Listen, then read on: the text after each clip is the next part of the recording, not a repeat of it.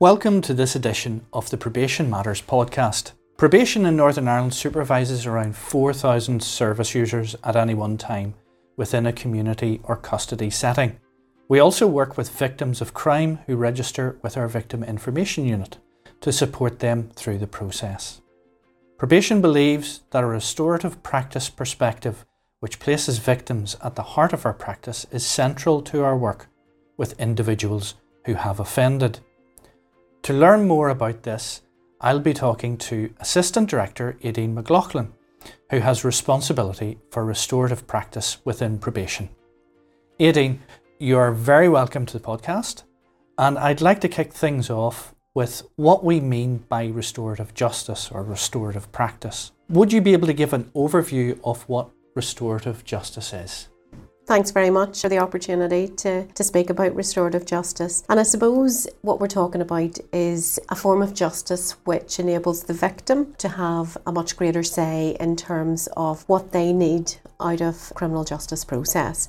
It gives the victim an opportunity to share how they have been harmed as a result of a particular offence and to ask of the person who's offended against them, the offender, what they need to put things right, to be able to move on. So restorative justice really is a different way of working to enable the harm to be recognised and then actions taken to repair that harm to enable the victim to move on, hopefully with their lives.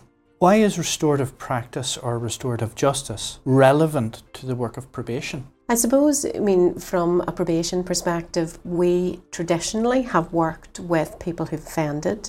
We have developed kind of programs, interventions, ways of working with that person to help them desist from future offending, and hopefully they can rehabilitate back into the community again. For so many years, that work was undertaken in isolation, and the big part that was missing was the impact of that particular offence on the victim. So for probation now, it's about trying to address that kind of balance and give a victim, the person that's been harmed, an opportunity to have that central role within a criminal justice process. So I suppose within PBNI we have developed our Victim Information Unit, which enables victims firstly to register with ourselves to receive additional information about the offender's sentence and how they're progressing and what the likely kind of outcomes are when they're coming back into the community. So restorative justice, restorative practice enables us to take that one step further.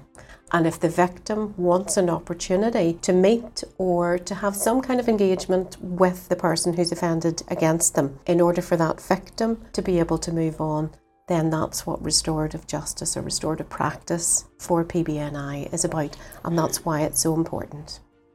Probation refreshed its restorative justice practice framework in 2021, which listeners can download from our website. Can you explain what that framework is about? Okay, I suppose that the framework really outlines our commitment to restorative justice and restorative practice within the organisation. It looks at the opportunities that we have within PBNI where we can offer restorative practice. We already do this work through our victim awareness programs, through our letters of reflection that people write when they're thinking about the impact of their offending on their victim. It also is our commitment around a training kind of strategy for probation officers, for probation services officers as well, in order to really get to a point within the organisation where we are delivering restorative practice within every aspect of the work that we can deliver. So it's about having restorative conversations with people when they're at risk of breaching their licence or their probation order conditions. It's about trying to engage with a victim when a community service placement is being set up to give them a voice in what that placement might be. And it was also kind of developed, I suppose, as a lead-in to the Adult Restorative Justice Strategy, which has now been firmed up within the Department of Justice.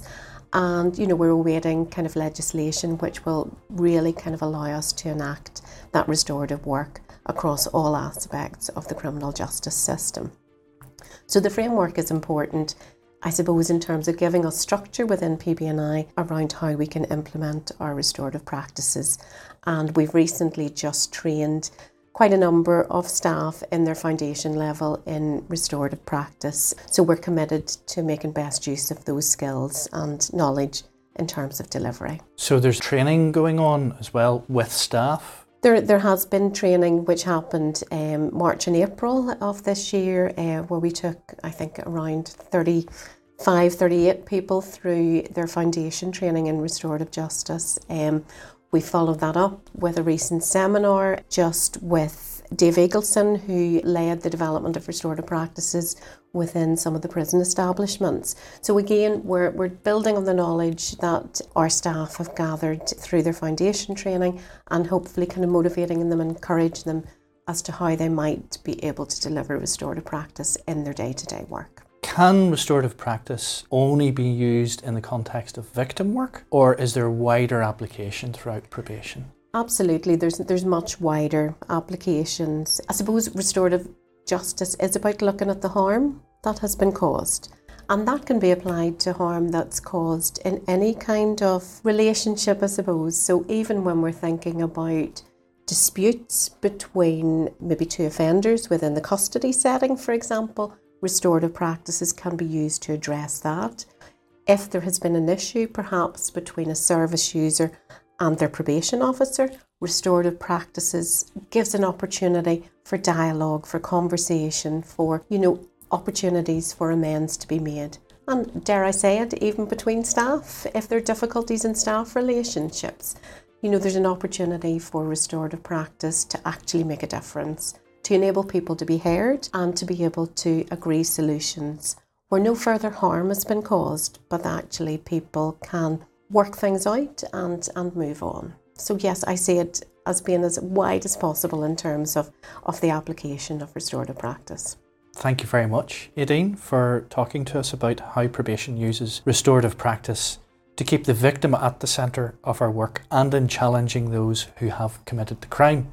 To find out more about our restorative practice work or more about probation itself, you can visit our website at pbni.org.uk or follow us on our social media platforms on Twitter, Facebook, Instagram, LinkedIn and YouTube.